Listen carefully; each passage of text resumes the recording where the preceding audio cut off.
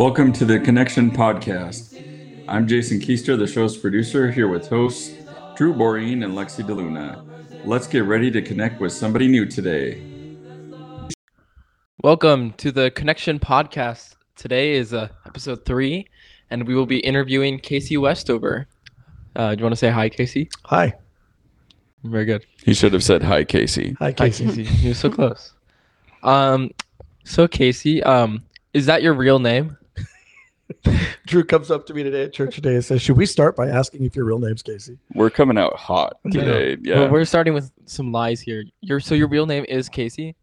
Casey is my real middle name. Yes. Oh. It is a real name. Could you imagine if we called you O'Brien instead of Jason? I would get very frustrated by that.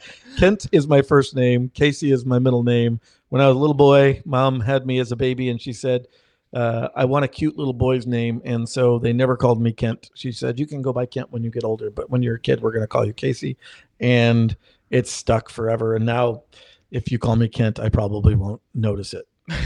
I'll probably ignore you. Not on purpose. I just don't hear it. It's just not a name that registers. So, but I still sign everything that way. Does that count? I mean, so legally your name is Kent. That's correct. All right. Well, do you want to tell us a little bit about yourself? So such as? Where are you in your life right now? Like, just like, what do you do? Okay. Where? Well, in my life right now, we have 5 daughters, and 4 of the 5 are in college right now. So we just have Lydia at home. She's our sophomore.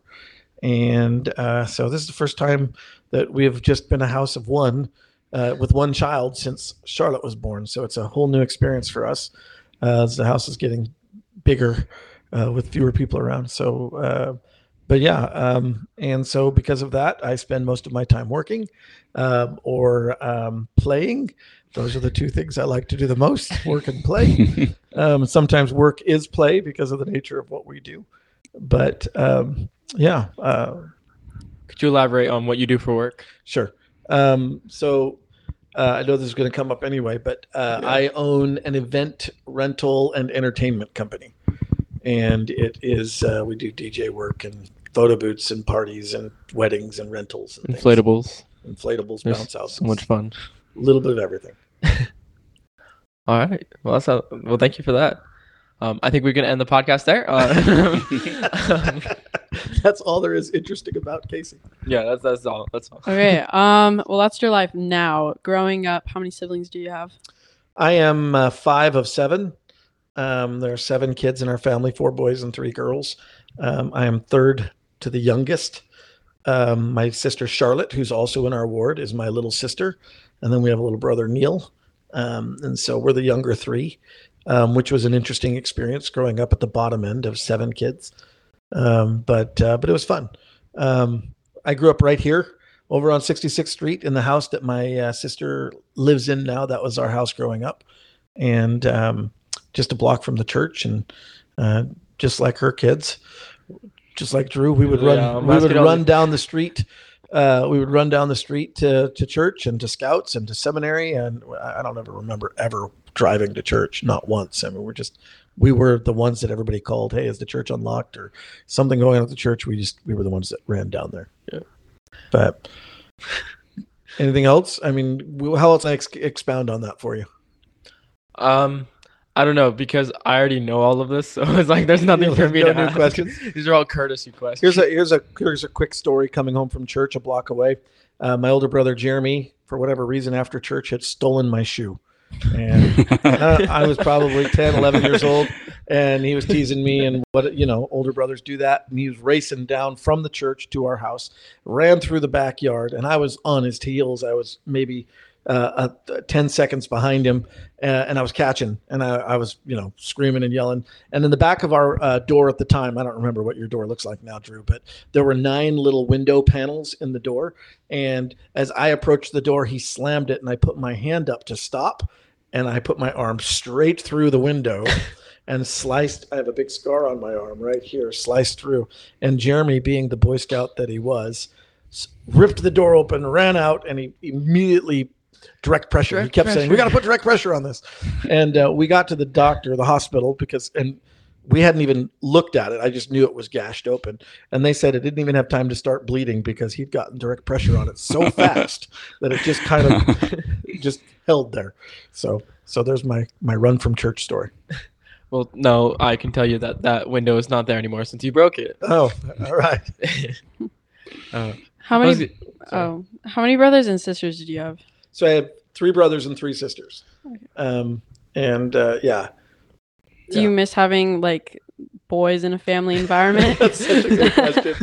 I get this question all the time. Do you wish you ever had boys? And having had girls and not having boys, I don't know that I miss them. I mean, I'm thrilled with what we have. I can't imagine ever having anything other. However, we get the benefit of all my nephews, and they're a little bit like our children to some extent. Mm-hmm. And so, we get the boy experience through Drew, Joel, Caleb, and Sam. So The Grazers. the Grazers. That's right. No, you're always welcome to look through my cabinets. It's Of okay. course. So is there anything specific or unique to being a parent with only girls? Challenges, things like that, or Yeah, for sure. I would say that this is my observation. I don't know because I haven't had boys, but my observation is that when boys have a tussle, they get mad, beat each other up a little bit, and then forgiveness is given almost immediately, and then we move on. Girls don't seem to be that way. Girls don't fight it out. They just are very emotional, and they can hold a grudge for a little while. But I've been very impressed with my girls. I think that when that happens, I always see them eventually soften and come back and apologize. And nobody wants that tension, and so they've been pretty good about that. I try to stay out of the way. So my oldest son is sitting in the corner here, and he smiled a bit when you said that boys fight, and then it ends right away. And seems to ring pretty true. But I mean, we just beat each other up a bit at our house, and then we're going to shoot each other with a Nerf gun or something like that. it's interesting too when you're raising kids. You think about your own childhood and how you were raised, and my childhood was completely different than my kids' childhood. We were growing up. I mean, we had nothing. We had the biggest house on the corner, but that's because our dad built houses. And so he built the big house, but not because we were wealthy by any means. In fact, we learned to get along with very little in our family. And so I think that's a hard thing when not that we have significantly more than than we did as children, but it's different now. And our sacrifices aren't the same as we had to make as kids. And so, for instance, I always wanted sugar cereal. We never got sugar cereal growing up. I mean, it was going to be Wheaties or Corn Flakes or Cheerios, and it was the off-brand. It was never name brand. That was it. That's what we had. And so the second I could start buying cereal, I loaded my cupboards with sugar cereal. That's all right. I have to. What's your favorite sugared cereal? I don't know. I like Captain Crunch with Crunch Berries. There you go. Ooh, yes. Oh my gosh. That's my go-to. I feel like after a while they started to hurt your mouth. I found after out the third bowl. I found out that other countries don't get the crunch berries. So there's like a crunch berry embargo. Who knew? There's like a tariff on they only have the regular Captain Crunch in other countries. That's good though. Have you been to other countries and just been looking for Captain Crunch? I don't know. I heard from a friend that lives in Canada. He's like, we only get the regular Captain Crunch. So they have to smuggle them in when they come to America. I love it though because milk.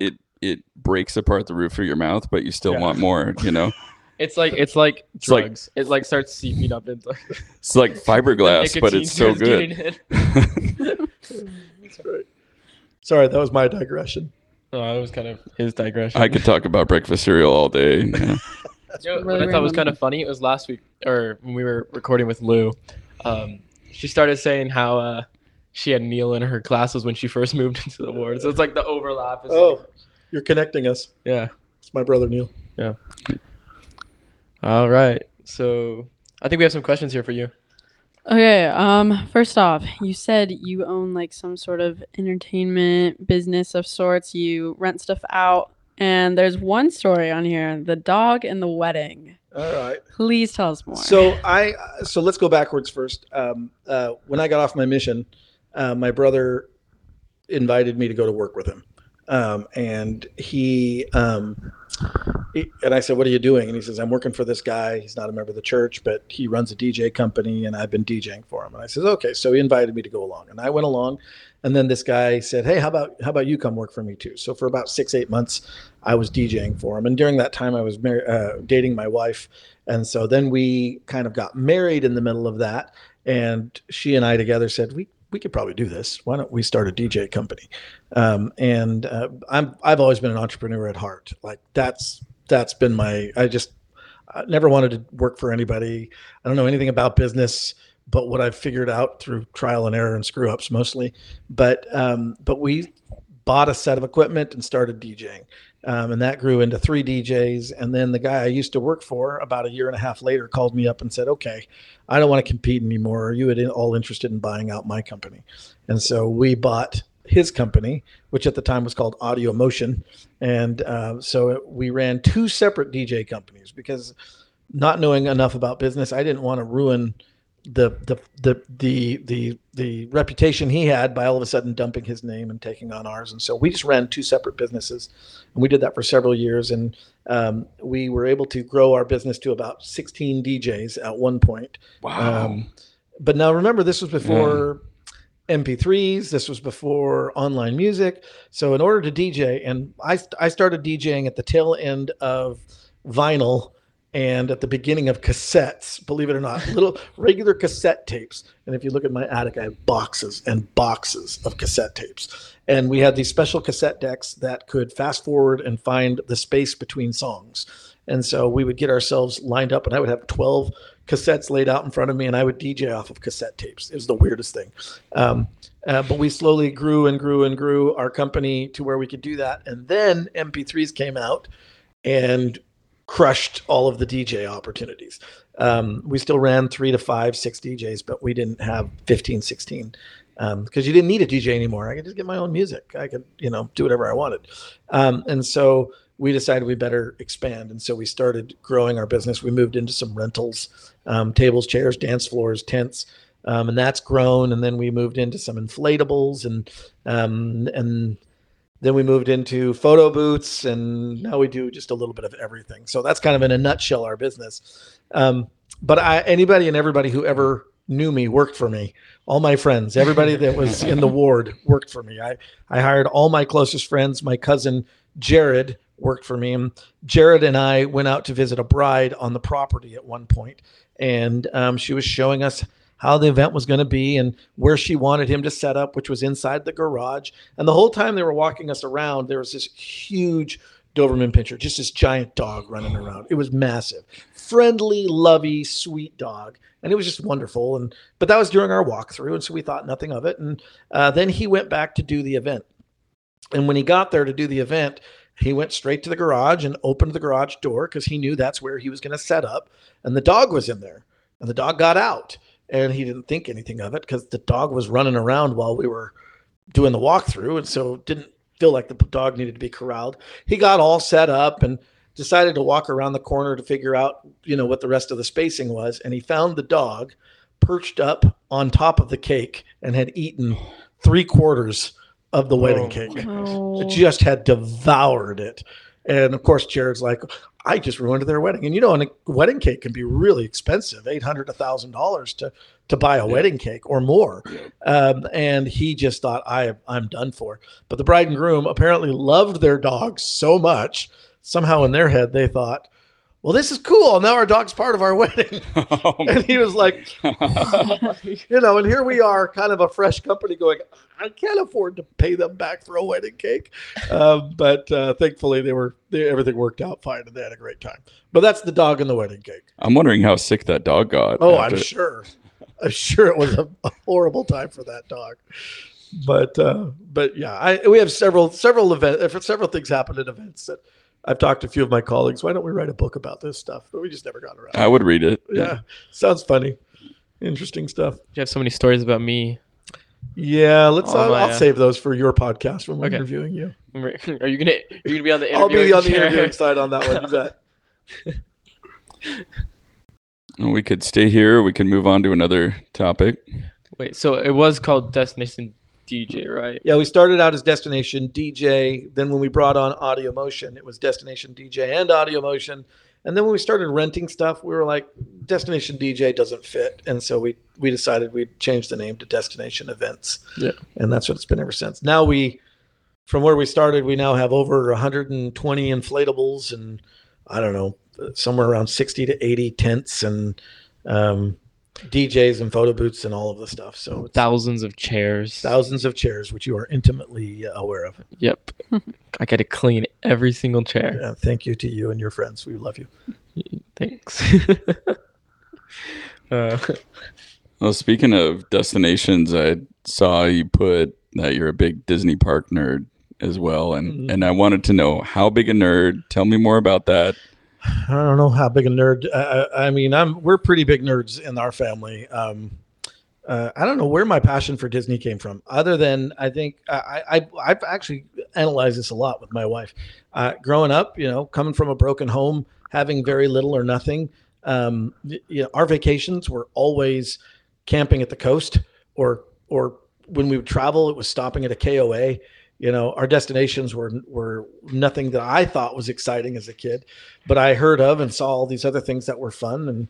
And so something about Disney just hooked into my brain. When I got off my mission, my sister, my oldest sister, who was living in California, took me to Disneyland, and it just began a lifelong love of, I think it's an escape from reality. And there's something about that was appealing to me.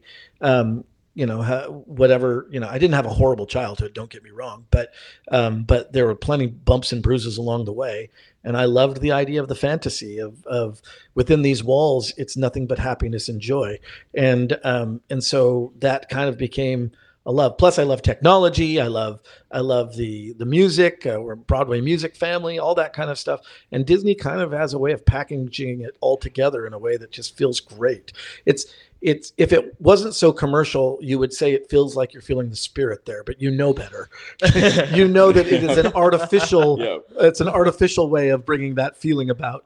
But I still loved that, and so that's kind of become our passion. I talked my wife into letting us go there for our honeymoon, and from there we probably have taken a Disney trip at least once every 2 years since we got married, and pull the kids with us when we want to, but we like to go alone a lot too. So, but yeah, we're pretty deep in. The kids are all very fascinated by it. And Maggie, who's an incredible artist, has drawn a series of pieces of artwork that we've turned into pins, Disney pins that we sell and collect. It's just turned into almost a little family business on the side.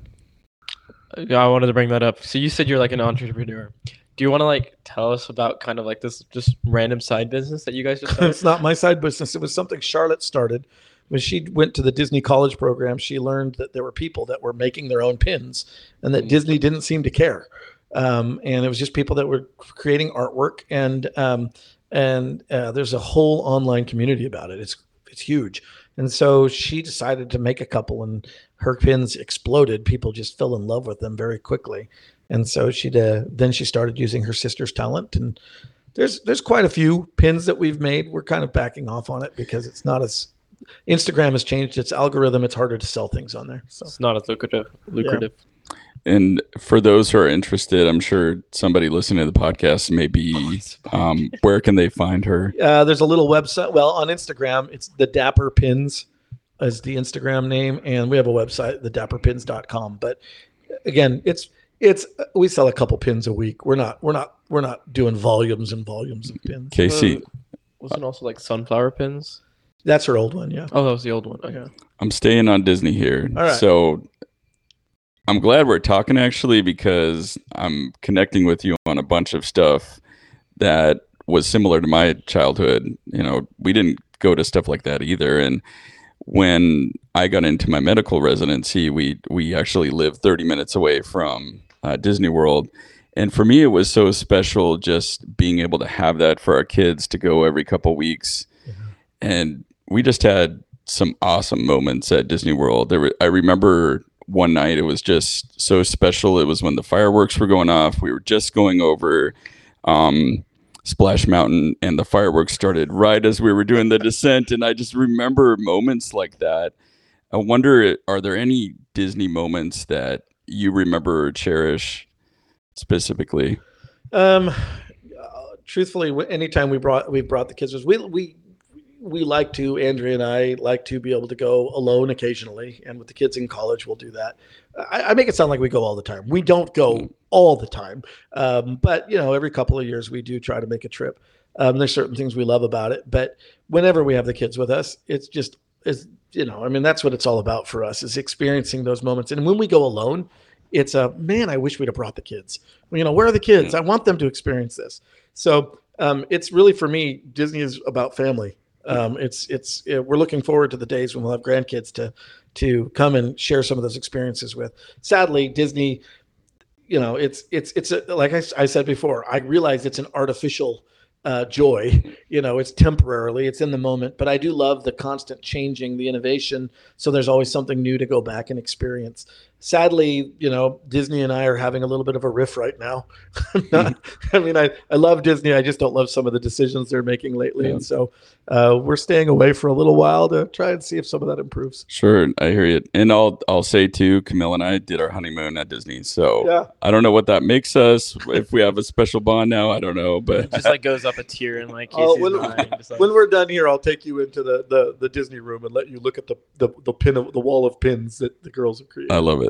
So I just remember coming over to your house and there's just pins everywhere. I'm like, what is this? It's a new business. It's new to us too. So it's kind of fun to play with. Yeah. Cool. So we could move on to something else if Lexi or Drew, we have questions. Do you want to start move towards your calling for the church for a long time? Just move for it. Sure. Really quickly, well, let's say what you want to talk about. What my current calling is. Well, what you want to go through my college? I was gonna ask because did President Ennis, is he okay? Casey for a long time was the pornography addiction recovery group leader. Yeah. Are you still that, or is it? So I had two callings: the pornography addiction group leader, and I ran two classes, Tuesdays and Thursdays. Tuesdays is an in-person class, and Thursdays is a phone-in only class. And it's a group for people that are struggling with pornography or lust or sex addictions of any kind. And so we invite, and it's a men's only group, 18 plus. And so we invite anybody in the surrounding area or who wants to call in to participate in that. When we first got called, it was about, it's been several years, about 6 years ago when we first got called to that, I think. And I mean, I could get a little deeper into my story before I go into what I'm doing now, but if it's up to you. That would be great to hear. Sure. To give us. I know a little bit, but I don't know. That would be good to give us some context. Sure. Because then I think we can build on that when we talk about your calling. I'll try and do this succinct. When I do firesides, it takes about 45 minutes to go through all of my craziness. But at my first exposure to pornography was 8 years old. I was on a scout drive. We used to do recycle drives, and we'd drive around from paper box to paper box and pick up recycled papers, and we'd take them to, I don't know, a recycling place. It was always the Moose Lodge. I remember that. We just dump them off and they'd give us hot dogs. It was it's a weird memory, but that's what they did. All the scouts would go around but we were unloading a newspaper box into the back of a pickup truck, and I was in the back of the pickup truck, and up comes flying in front of me a magazine that flew open, and that was my first ever exposure to pornography. And I, as a kid, had been taught pornography bad. This is evil. Don't look at it. It'll ruin your life. All the true things. But because I'd been taught it that way, no. I looked at it and I felt something. I felt an urge. I felt a hunger, even at 8 years old. And I thought, I like this. There's something wrong with me. And that's what I thought. I didn't realize it with those God-given procreative powers kicking in before they were intended to. But what I didn't do is, because I was ashamed by it, I didn't tell anybody. I didn't talk to anybody. And so that became the foundation for several experiences in my youth where I came across, and it wasn't digital back then, it wasn't on any computers or phones. There were magazines or images or billboards, but it became the beginning of a life of lying, because I thought there was something wrong. I thought I was broken, and that what I was experiencing, clearly nobody else was feeling this. So there's, I'm certainly not going to tell anybody. And so it took until I was getting ready to go on my mission at about 19. I went in and saw the bishop and decided, okay, if I'm going to go on a mission, I want to really start right. And so I confessed to all of that, and he got me on my mission, and I had a great mission. And then I got off my mission and thought, okay, I'm cured. There's no problem. I mean, I've served my mission. I've done great. There's no problem. Now I just need to get married. That was my plan. Meet somebody, get married, and all of those desires and hungers can be manifest and fulfilled in marriage. That was my thought. That's where it belongs. That's where it should happen. And so I met my wife and we dated, and I never told her about any of those issues because, again, shame. I didn't want her to know. And it didn't take but maybe 6 months of marriage before, not because I wasn't, we were everything a newlywed couple should be, and enjoying those parts of marriage that are there for us when you're married. And everything was great. It had nothing to do with our relationship. It had to do with an addiction or a compulsion that I had created throughout my life, calling back to some things. And then at that point, the internet had started to become a thing. It was dial-up at the time, but the internet had started to become a thing. And I found myself sneaking to go look there. And so for many, many years of our marriage, that became a secret that I kept from her. Unfortunately, I don't get me wrong. I performed properly. I did everything right that I was supposed to as a father and as a husband. But there was this little secret in the background, and it wasn't until we'd been married 17 years that that secret came to the surface, and that became very, very difficult for many reasons. I went through my repentance process and my confession process, and that involved the bishop and the stake president, because some of the decisions I'd made had put my membership in jeopardy. And so I went through that process, and after all of that was done, I knew that I needed to get help. And so I started going to a group in Salem. It was the only one available. This is 2014. And there was a group in Salem, and it was an in-person group, and it was for people that were struggling with pornography specifically. And so we would make the drive every Wednesday night to go up to Salem and sit in a church-run pornography addiction recovery group. And we did that for 2 years. And I eventually, after 2 years, came to President Ennis and said, we need something closer. Yep. And at that time, I also came to the realization that I'm not unique. I thought I was. I'm not an individual. I'm not the only person in Springfield or Eugene or in the Tri-State area struggling with this. There are other people that need this resource. And so I begged him to get a group started. And he says, okay, we'll do that, but you're going to run it. Oh, man. And so that's pretty much what happened is we started a group here. We started at the Stake Center in the High Council room, and we ran that group for several years. And then I was pushing because I felt like I had met people that weren't coming to the group. I felt like there were some people that needed that would call if they could, if they didn't have to show their face. And so he allowed us to start a second group, which was a phone-in group. And so that started on Thursday nights. And we had callers from all over the country. I even had callers from out of the country. Canada, we had a brother who called us from China. He was just living over there, but he called our group from China. And so we would have brethren from the East Coast all the way through, some local, but mostly not local people. And they would always call into that group. And we just really felt good about that. Like we were providing a service for people that just didn't have a way to access that. And then after a couple of years, Jody Page, who is the local LDS Family Services counselor, she's over the addiction recovery program. And she had asked Andrea and I if we would serve as area coordinators. And an area coordinator is someone who manages the groups or helps get groups started. And so we did both for a time. And then recently, about a year ago, President Ennis, Elder Ennis and Sister Ennis replaced us as group leaders for the local group. And we still do the area coordinating, though.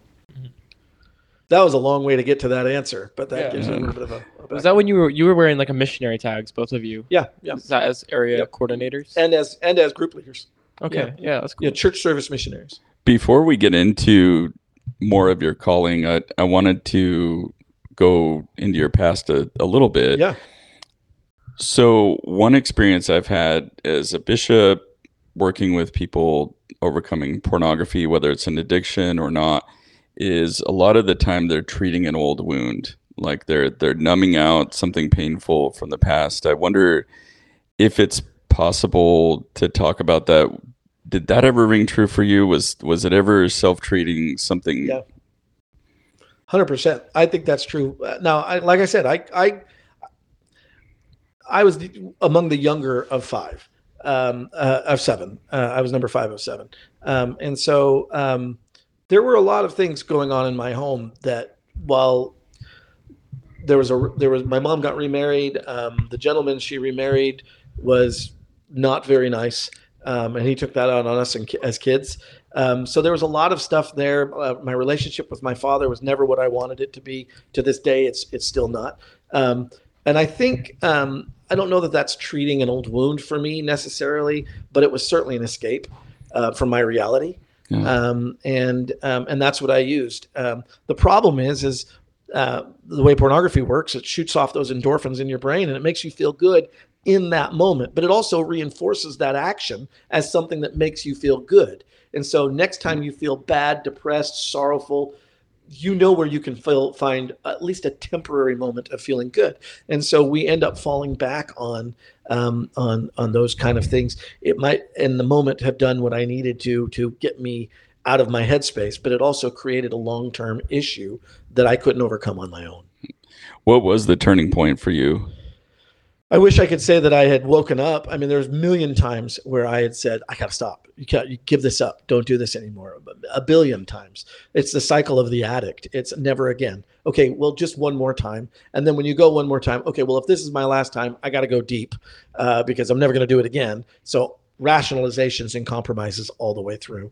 And then the realization afterwards, the shame, the guilt, the heaviness of what did I do? I'm never going to do this again. And then you set a goal. And then the next time you feel depressed or sad or pain, well, I want to numb that again. So where am I going to find that? And when you have a history, a series of constantly giving in, it's easy the next time to give in. It's easy. And I've heard people say, and I've talked to a lot of people, well, just don't do it. Just don't do it. Yeah. You know you don't have to, just don't. And I don't think those people have struggled with something that, and it's just pictures. Don't look at pictures. It's not. It is a chemical change in the brain. It's not just bad people wanting to do bad things. That's not what it is. It's Satan taking advantage of an opportunity to train you to be reliant on something bad. It doesn't make you a bad person. It makes your habits lead you to bad things. And so, and that's really hard to distinguish because you think you're evil. I'm doing evil things. There's something wrong with me. I'm a broken individual. And that's what you begin to believe. So how does one stop thinking you're broken? And that is the process of going through recovery. The addiction recovery program absolutely changed my direction. I have said a million times, I wish it was taught in every young men's and young women's class. I wish it was taught in elders' quorums weekly, because we don't even call it the addiction recovery program. We've changed the title. Written across the front of mine is the Atonement Discovery Program. It is the ability to learn about and understand how to use the atonement. And I think we hear from leaders and teachers and talks our entire life, well, if you sin, repent, just use the atonement. Okay, but how? Tell me how. How do I do that? Just saying it doesn't make it happen. This is the step-by-step. How do you use the atonement? And I love that because I need it broken down for me. It's not just as simple as go and do. And it sounds like you're volunteering yourself for another calling. Hopefully, President Fuller's not listening to this. But that rings true for me too. And I feel, this is Jason Keister's opinion, that so many people are still just barely learning what the atonement is. And for me personally too, although it's an ongoing process, I feel like it didn't click until I was in my 30s. Yeah. And I love that you say recovery is discovering the atonement. That's beautiful and rings true. I wonder in this process, when you're working with other people or learning yourself, are there any books or resources that were particularly helpful to you? The best book, obviously, is the Addiction Recovery Manual. The church is constantly trying to rework. For 10 years, they've been telling us they're coming up with a new manual. So it takes a long time to come up with something new. But because it's called the Addiction Recovery Manual, I think a lot of people stay away from it. Well, I don't have an addiction. I hear the word manual too, and then I go, ooh. Or program. We refer to it as a manual, but also you hear the word program. We're like, well, I don't need a program, And so, but what a really, so that in and of itself is the best, and those are free through your bishop. You can get a copy of that. They're $1 through LDS, through what is it, Deseret Book or wherever. They're $1, so they're worth. Every family should have them and read from them. And we started doing that right after, all the kids were still at home when my revelation came about. And I had mentioned before, it wasn't me being humbled and saying I'm ready to change. It was me getting caught. And sometimes I look back on that and I say, I wish I hadn't been caught. I wish I'd have just come forward. But whatever the reason it was, if it started me on the process of recovery, then I guess I don't care. I mean, as long as I'm moving forward. But it had an effect on our entire family, obviously. It changed the dynamic of our family in some really powerful ways.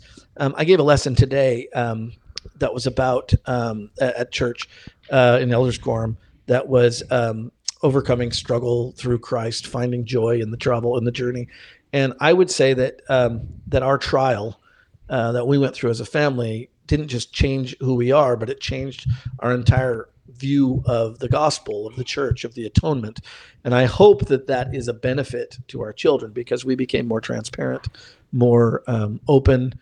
And some of our kids actually came to us and said, I'm so glad, not at the beginning. They didn't say that. There was a lot of hurt.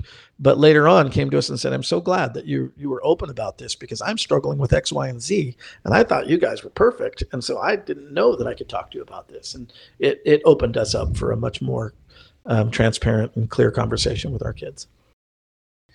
I had one more question and then we'll dive into your calling now. Sure. One thing I notice as a bishop working with people is I talked to an individual that's made some progress in overcoming pornography, and they put together these streaks, 2 weeks, 3 weeks. And I find that they tend to have this black and white view of I'm either recovered or I'm still a sinner and I'm awful. And so one scenario that's tough for me is when I talk to somebody and they've relapsed and they feel like crap and they feel like they're a complete failure. And what I want to do, and I feel as a bishop, is look at all the good you've done and all the progress you've made, and we just need to stick with this. And I just wonder from your perspective, what would you say to somebody like that that's at that point? Yeah, for sure. Well, first of all, I would say good for you. You slipped and you came back to see the bishop. You slipped and you still showed up for group. You slipped and you talked to mom and dad. So that right there is a win because the adversary would have you shut up, tie it down. Nobody's going to know. So first, right out of the gate, absolutely, that's a win. And I would celebrate that win and make sure that they know that. Secondly, the analogy we use is pennies in a jar. And for every day that you have success, you put a penny in the jar. If you have success one day, and you fail the next day, there's still 1 penny in the jar. And if you have success 100 days and you fail on day 101, guess what? There's still 101. We don't dump the jar out and start from zero. There's still 101 days of success there. And so I love what you said. We build on success. We don't celebrate our failures. We celebrate our successes. And so I think reminding them that, you got to slip. And I'll tell you, I am in the process of recovery. I don't ever say that I am recovered because I don't want to get cocky about it. I don't want to get overconfident and go, I got this. And so I am constantly, every day, I start my day with a prayer and I tell my Heavenly Father, I know what I'm going to come against today. And I'm asking you to help me to be strong against the adversary because I know my weaknesses. being willing to recognize that you are flawed helps you be strong. I know that sounds strange, but that's where the strength comes from. What does the Savior say? It was the Nephi. No, I'm sorry, Ether 12:27. That he's given us those weaknesses so that he can strengthen us, so that we can be humble. Then will he make weak things become strong. So if we were perfect and strong in every moment of our lives, well, what would we learn? Number one, there'd be no growth. But number two, it's part of the process. That's God's process for us. So we celebrate every win, and if it's showing up for group, it happens every week. I almost didn't come today. I had a slip today, and we pour our love out to that brother, whoever it is. Yeah, but you're here. You're here. You made the choice. The adversary lost tonight because you showed up. So anyway, those are my thoughts. I mean, just this whole idea is led to like a conversation within my own self. Like, we look at our general authorities now, and like they grew up 90 years ago. And so it makes me wonder, is like in a few more decades, are general authorities then, are they going to be like people who previously had struggled with pornography and stuff like that? Like they probably had some of those problems. I mean, it raises that question. Like, I think we live in a world now where we used to be able to say maybe 80% of people will never see pornography and get away with it. I don't think we live in that world anymore. I think 100% of us are going to see something that's pornographic or that we consider pornographic. I don't think there's any way to escape it in this world. So then the question is, are we prepared for that? How do we arm ourselves for that? Because that's not going to go away. That's part of our world now. So I'm not saying embrace it, go out and explore it. No, what I'm saying is that we need to put on the full armor of God every day so that we're prepared, because that's not going away, and we still have to live in this world. How would you walk people through preparing to like, how would you advise people to like deal with like just seeing on like a normal basis? Well, I mean, there's so many strategies. I mean, the strategies are really simple. Cut and run is number one. Nobody likes that one because it could damage your device or your computer. But if, in my day, it was on a laptop, right? So if you come across something, the first thing you do is slam the laptop down, or you hit the power button and shut it down. That's the first thing you can do. Just get away from it, right? But sometimes we're in too deep, and that's a little harder. So my biggest piece of advice, especially for youth and for parents, is to be conversational enough that your kids feel comfortable talking to you about anything, and that they trust you. Also, I would say, as parents, be flawed. Don't pretend you have never had an issue in your life. Don't pretend you have never sinned. Be honest, be real. Nobody gets that title of sinlessness except for the Savior. The rest of us, we've all sinned. And so by being real and transparent with our kids, they will feel more comfortable talking to us because they know we're not perfect. We're all striving for perfection. But yeah, I do what's called in the addiction recovery guide. There's step 10 is called daily accountability, and it's taking a moment every day to prepare for your day. And I do that in the shower. And I'm showering, and I just think through, okay, what am I going to encounter today? What issues could cause me a temptation today?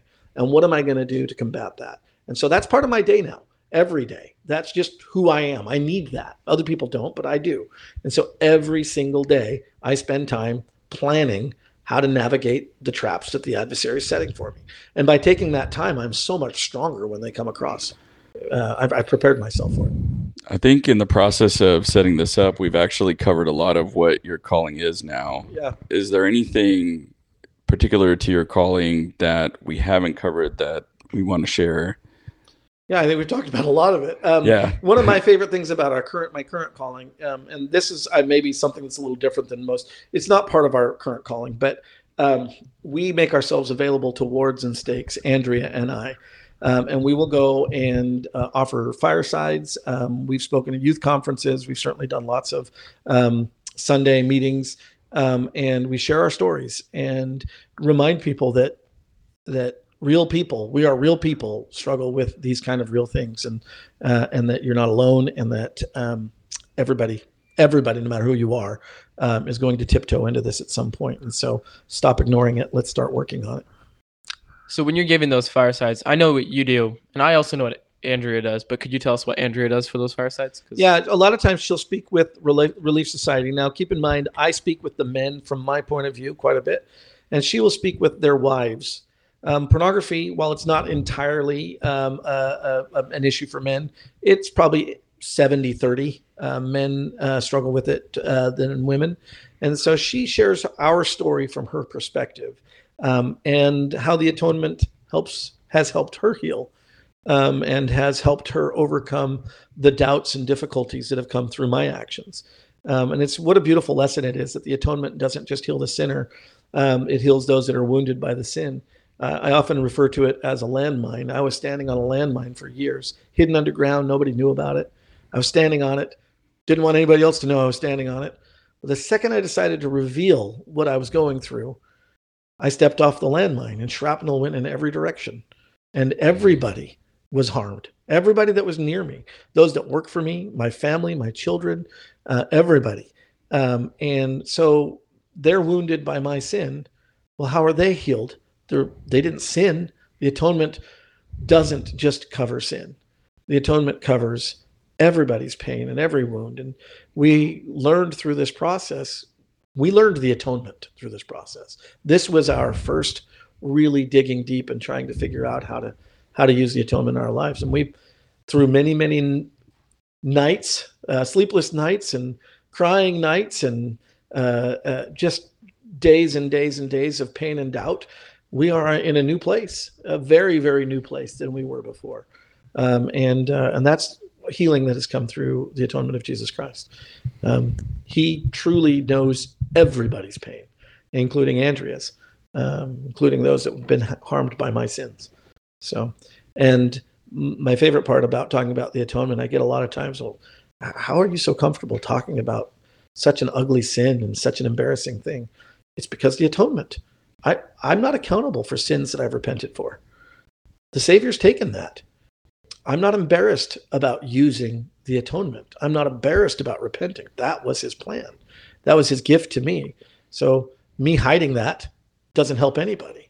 So at this point, I've just decided that that's part of who I am now. I talk about my journey. And if that offends somebody, I apologize, but I think it'll help more than it'll offend.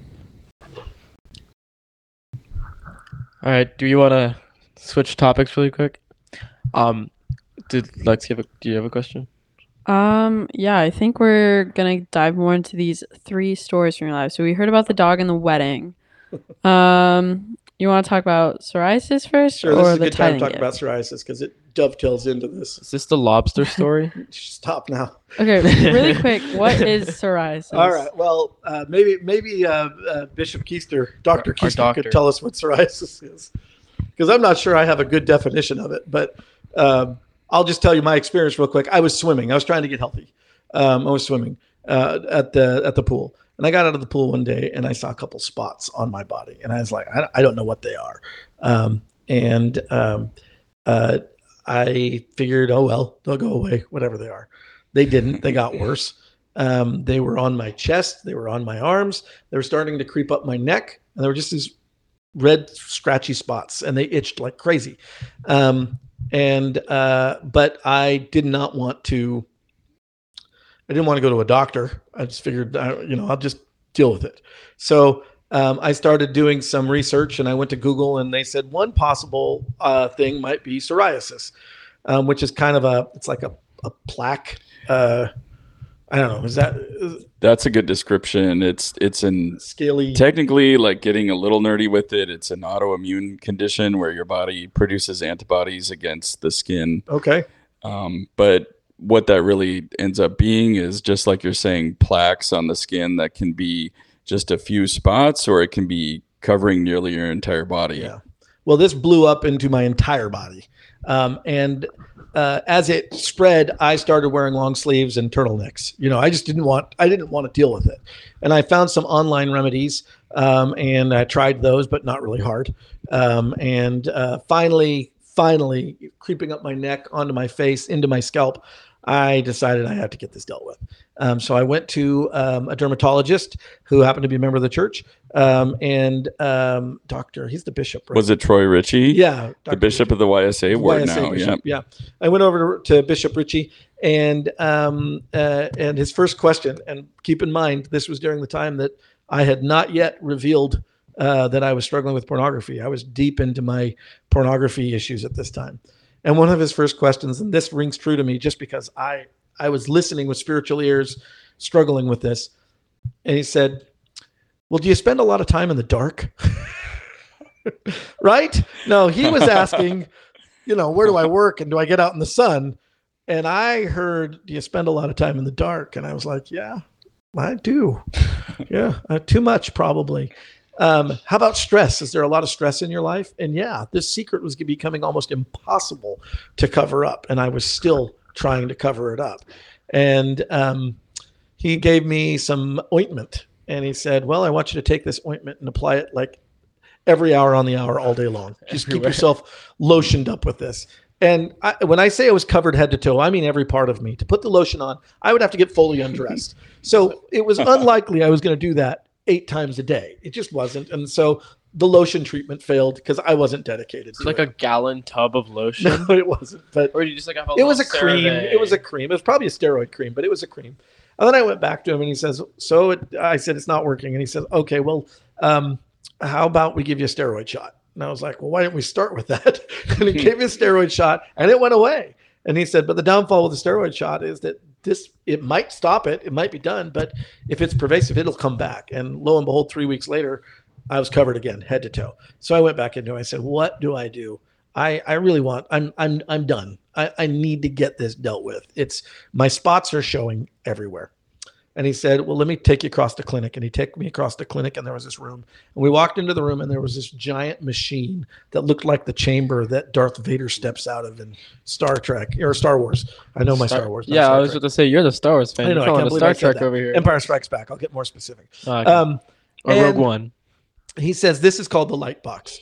And he said, what the light box does is it's full of ultraviolet tubes. But he said, this is different. These aren't the ultraviolet rays that you get in your lights above you. These are UVB bulbs, not UVA. And the difference is UVB is just going to put some light out. But UVA will put light out. But UVB is like the sun. It will not just cook you on the outside, but he said UVB will go through your skin and kind of cook you from the inside out. And he said, so this is going to be a very painful process. You're going to get very burnt, but it will ultimately cure your psoriasis. It's amazing. And so I showed up for my first treatment, and the nurse showed me into the room. She says, "We're going to set the clock on the machine to 45 seconds." And I was like, "Oh, wait a minute! I'm giving up my whole day to be over here. 45 seconds. Crank this thing up. Let's do 3 minutes. Let's do 5 minutes. Why only 4? Nope." She said only 45 seconds. And she then pointed to a little button inside that said emergency stop. And I'm like, what am I getting myself into here? So I step inside. When you're ready, you hit a button and it just lights, and it flooded with light. I mean, it was so bright. You have to close your eyes almost because it's so bright. And I stood in there for 45 seconds and then it went ding. And at the end, I looked at my pale, splotchy skin and nothing had changed. And I said, well, this is probably a worthless process. And so she said, you do okay? And I said, yeah. And then I went home, and I was supposed to go 3 times a week. I went home, and that night about 3 a.m, I got up and I looked in the mirror. I had to go to the bathroom. I looked in the mirror and I was completely burnt, like just to a crisp, and just in so much pain. 45 seconds in that machine just roasted me. And so I went back on Wednesday and she said, how'd you do? And I said, I'm hurting. She said, okay, good. Well, we're turning it up to a minute. And I said, no, please. She goes, nope, we are. And so she turned it up and we did a minute. And then the first 2 weeks of that process, I got so sunburnt that I got those fever sunburns, where your body's trying to heal itself. And I was feeling sick and achy, and but I stuck to it. I said, I'm gonna do this. And then at about 3.5 weeks, I started showing up, and my sunburn was turning to this gorgeous tan. I was starting to look golden brown. And at the end of 6 weeks, not only was I beautifully tan, but my spots were all gone. There were none left. And it was just that's the story. The analogy that I've drawn from that through my experience in life is that a lot of times we try to fix things on our own. A lot of times we try to cover up our blemishes. But it's not until we seek out the right physician and apply the recommended medication the way he's intended that we can actually start to heal. And in this case, the medication was light. And so I love that analogy that the light of Christ in our lives is what heals. The light of that comes through the healing of the atonement is what purifies. You could call it the refiner's fire, but you come out the other side spotless. And I just love that. I also love thinking about the fact the first time I got in there, just how bright it was. But the more I allowed myself to be in that light, the more comfortable it became, the more I wanted to be there. And by the time I was done with my treatment, I would spend 5-6 minutes in the box. It wasn't 60 seconds. It was getting more and more every time. And my tolerance became higher and higher to that light. And I love that thought because the more time we spend in the presence of God, the more we become like him, the more we want to be like him, and the more we can appreciate that. So that's my light box story. Just super tan, just in the presence of That's God. me. Super, not anymore.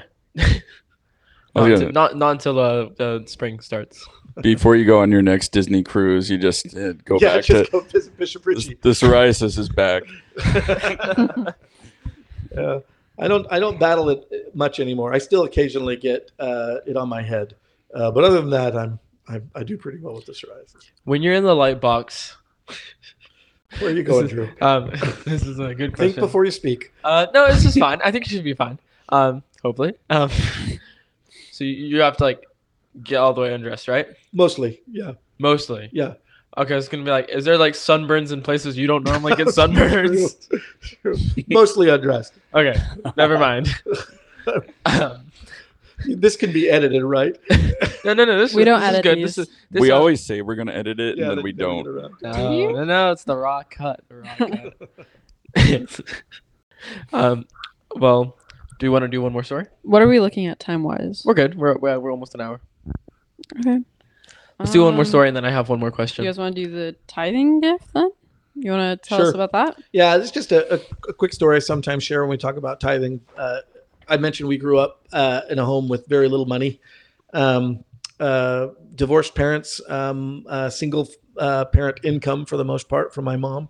There was contributions from my dad, but they were hit and miss a little bit during that time.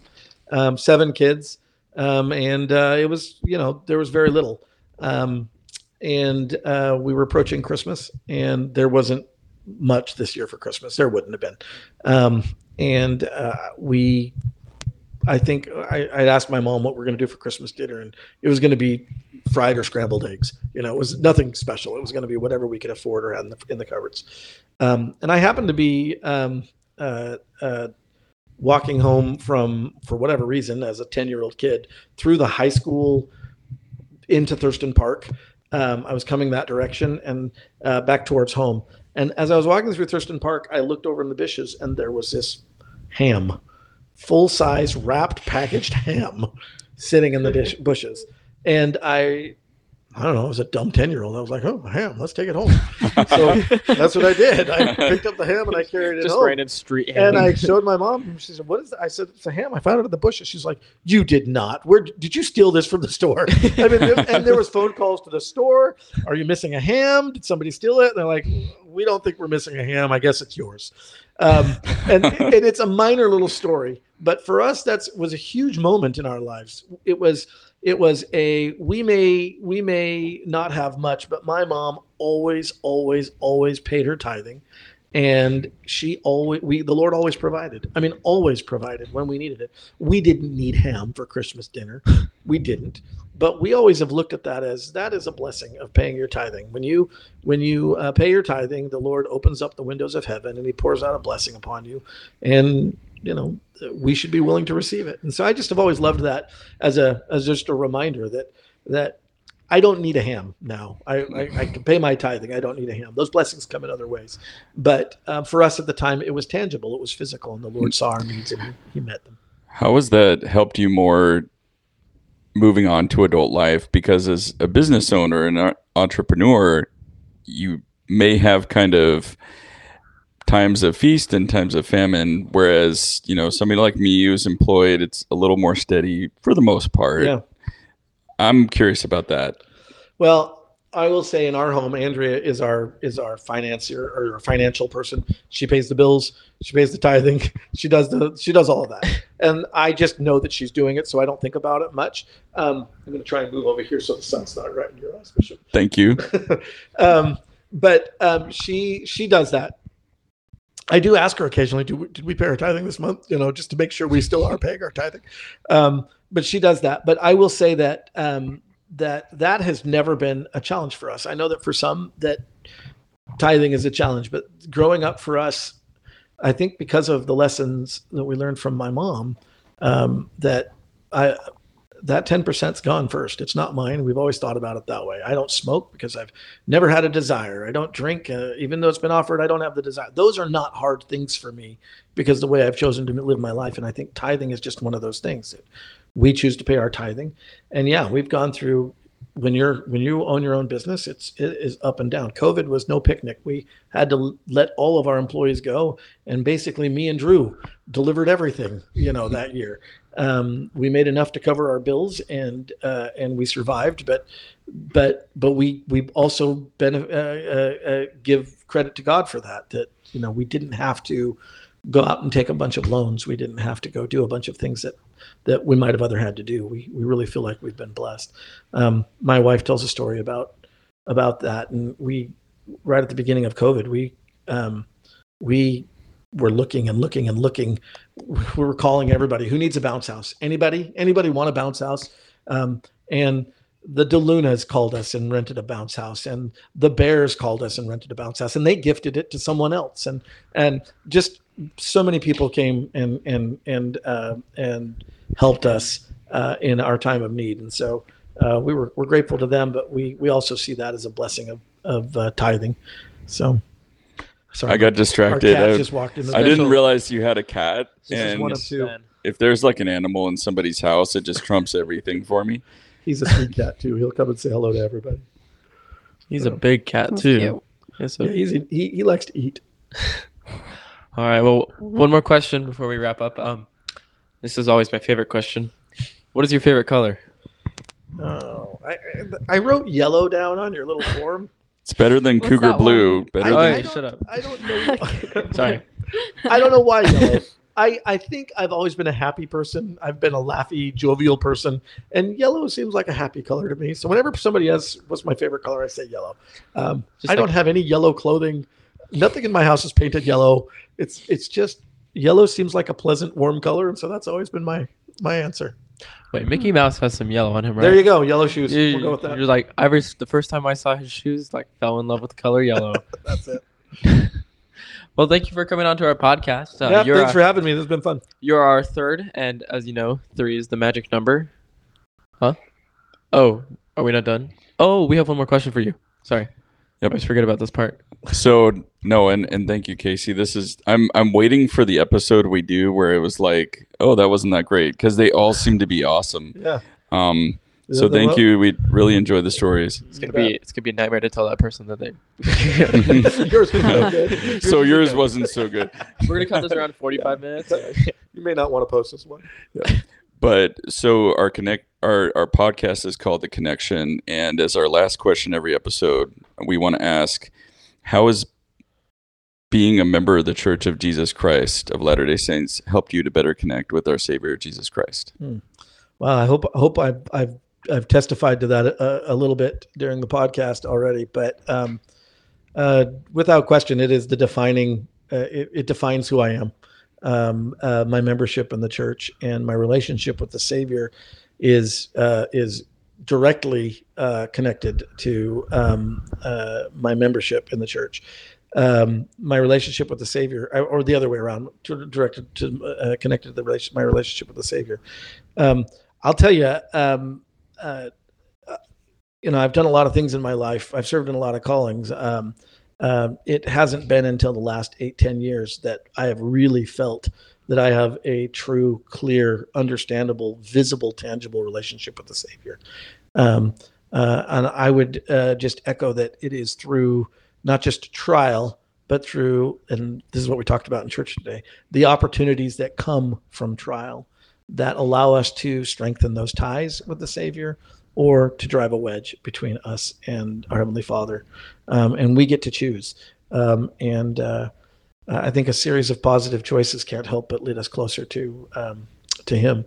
So I am a changed man because of my relationship with the Savior. And because of, let me just say one more thing, because of my wife's relationship with the Savior.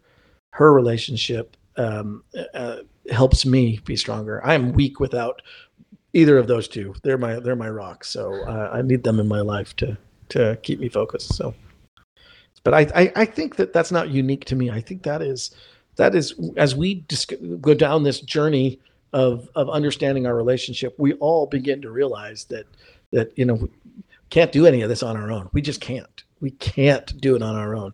And so then we begin to seek, well, who is it that can support us and strengthen us? And that's always going to be the Savior.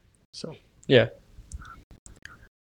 All right. Well, thank you so much again. I'll repeat what I just said before. Thanks for coming on our podcast, The Connection. And for all our listeners, please like or rate, give us a 5-star if you're feeling generous, and share it with all your friends and family, or just anyone, like some random people, like your science teacher or your boss. We'll just go like that. And I think Simon and Garfunkel put it best, that Jesus Christ is our bridge over troubled water. Nicely done. Wait. So thank you. Yeah, thanks for having me. Of course. All right. Bye-bye. This episode of the Connection Podcast. We're on most podcast carriers, so please like and subscribe. The show's art is done by Joel Boreen, and the music is provided by Drew Boreen. We look forward to connecting to you next time. Until then, take care.